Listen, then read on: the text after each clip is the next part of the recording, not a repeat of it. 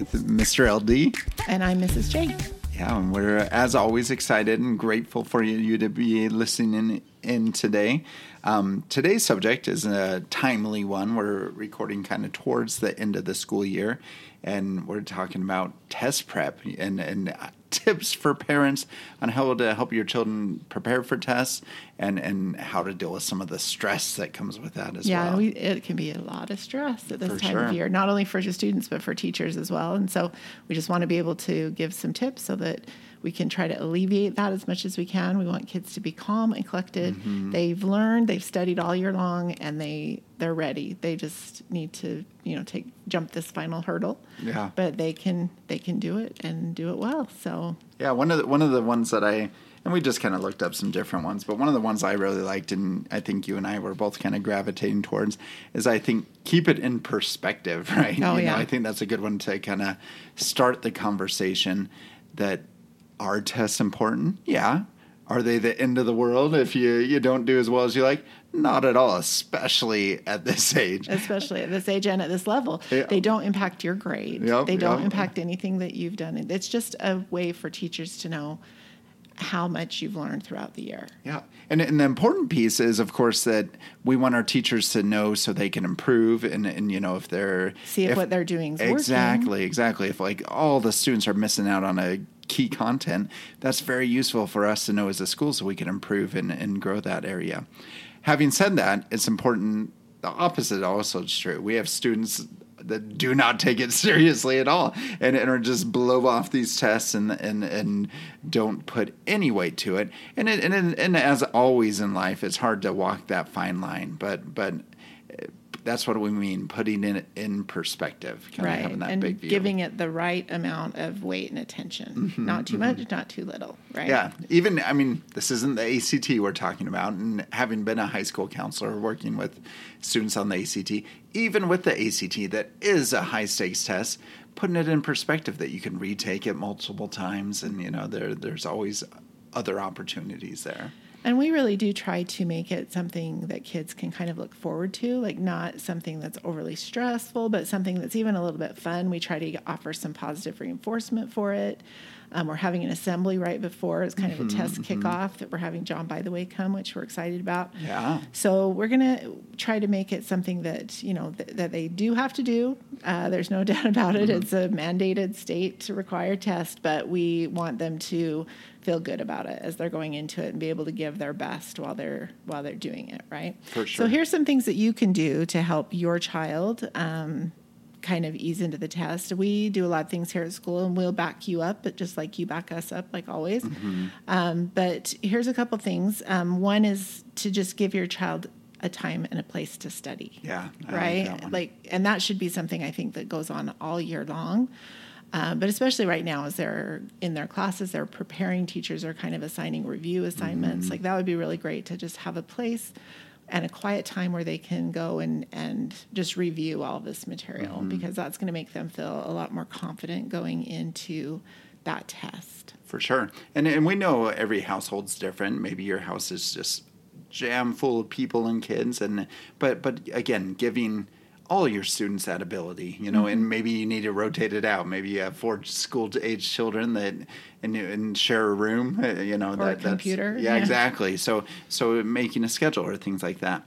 Prioritize, and again, these are useful tips year-round, not just for end of the level, 6th and 7th grade, but prioritize homework and attendance. The point of homework is to just reteach, right? So students are going over concepts and ideas here at school, but then doing it again at home. And attendance, obviously, they need to be here to get the content. Mm-hmm. If they're just missing, they're going to miss out. And then we see a direct connection with some social stress, some school stress and anxiety, and attendance, which makes sense. If you're missing so much, you're going to get anxious about coming back or having those things in your future. If you do have to be gone, then, at least communicate with teachers, let your teachers know why and how, and maybe make a plan for making up those tests or coming in at a different time. That's always helpful. And then, like we talked about in our last podcast, you can teach your children to be self-advocates. So they can go and talk to their teacher about any problems they might be having or any anxiety they might be having. If they have to be gone, they can help to make that plan themselves. And I think that will help them to feel more confident about missing, because they will have a plan for knowing how to get that For sure. back in place when they're returning. And as far as academics, I, again, like you said, we talked about this last time, but that's just such an essential skill, helping your child advocate and reach out to teachers, communicate with teachers.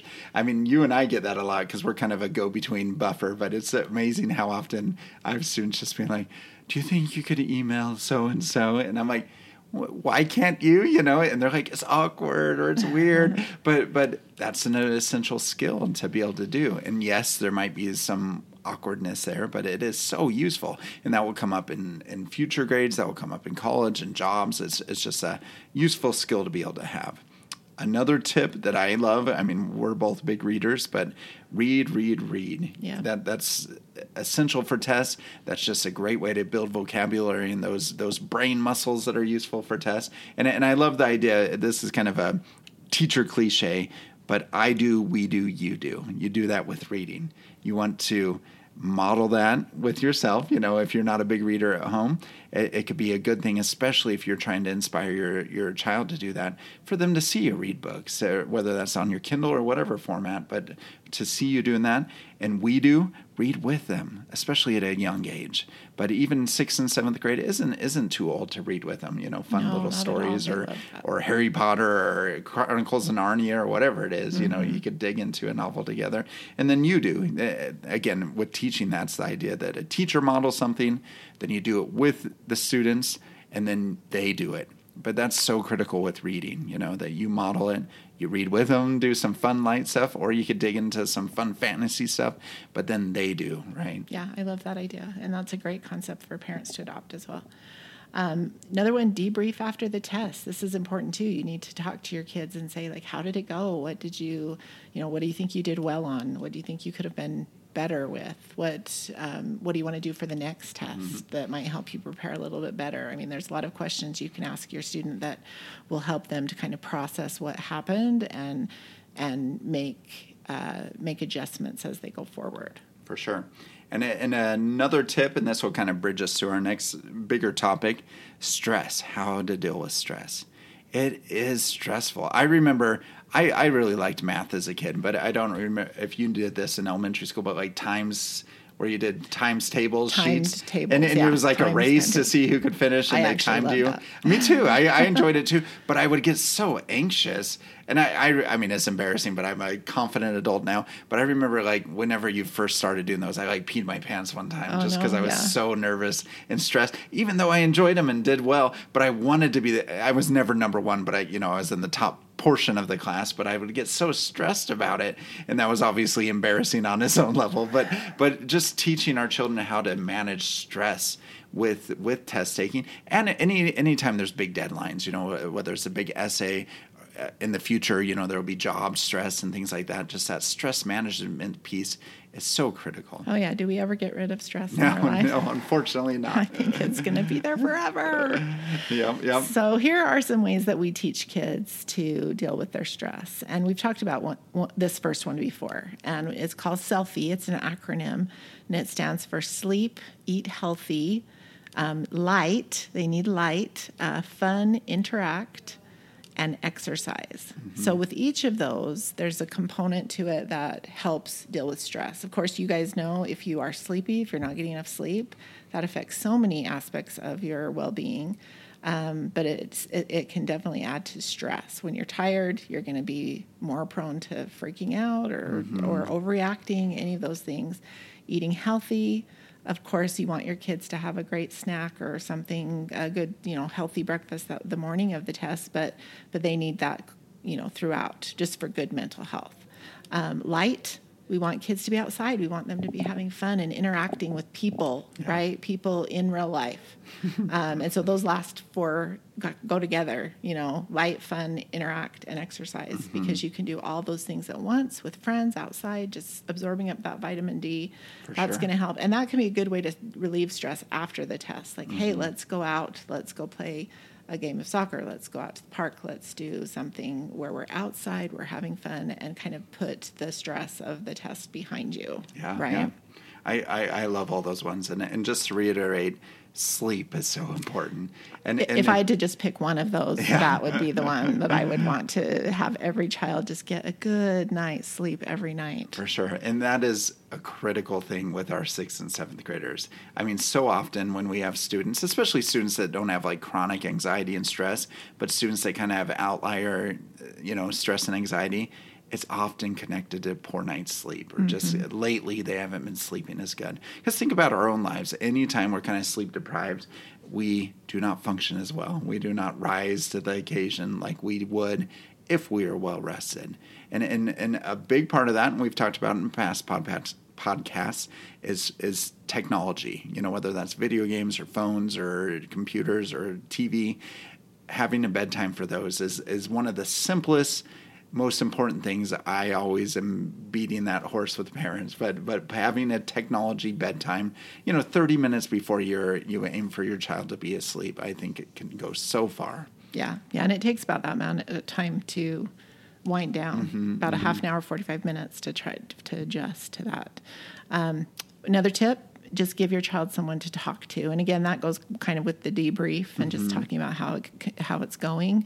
But whenever you have someone to talk to, if you're stressed and you can share that burden with another person, or you can get some good insights from another person and just connect on a personal level, that's always going to help to bring those stress levels down. Yeah, for sure.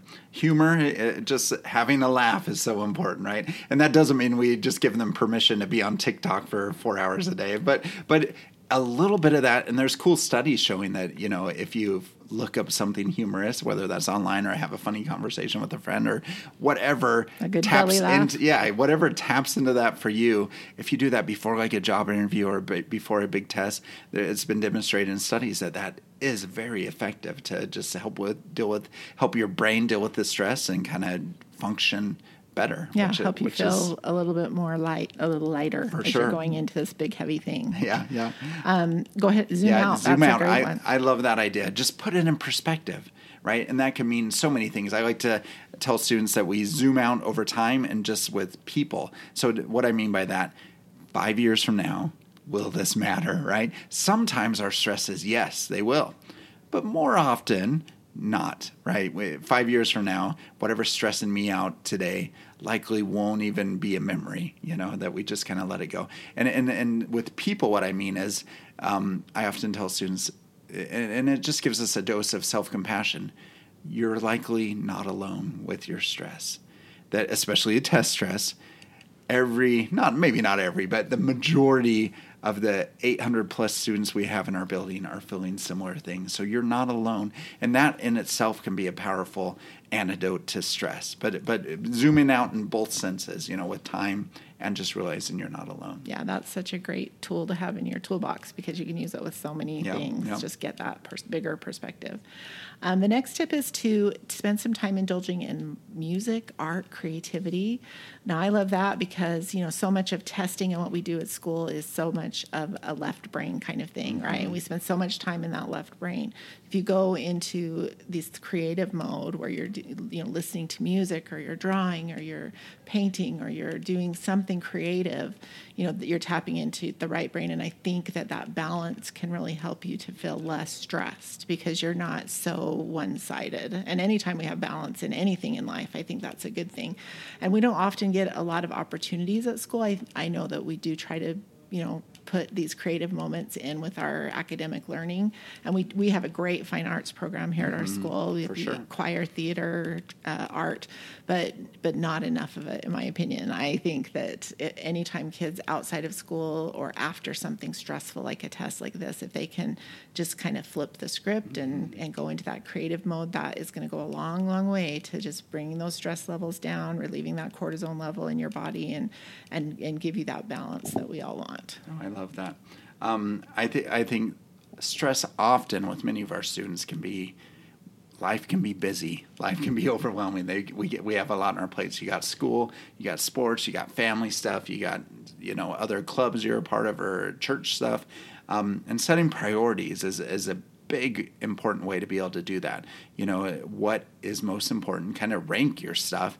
And it's okay sometimes to let stuff go. That doesn't mean we just give up on all the things in our lives, but and I always recommend it with my students, you know, work with your parents, set priorities with them.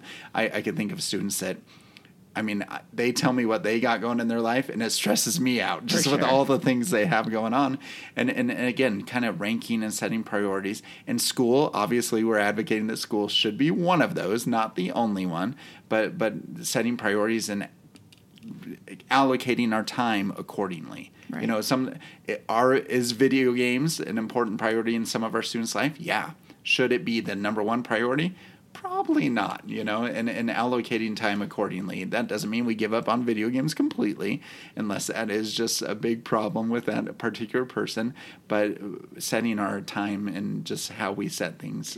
And I love the conversation that happens when you sit down to make those goals and set those priorities, because often what a child prioritizes is not the same as what a parent prioritizes. Mm-hmm. For sure. I mean, obviously the kid's probably going to be more on the video game side and the parent's going to be more on the school side. But when you talk to each other, you discover these great things like, maybe you can work together to find that win-win. Like, well, hey, you do hard, study tonight, work hard on this exam or this assignment, and you get a couple hours of video games, and you can find a way to really find those win-win situations, which that's what it's all about. Yeah, no, really. For sure. I often tell my students about my first semester in college.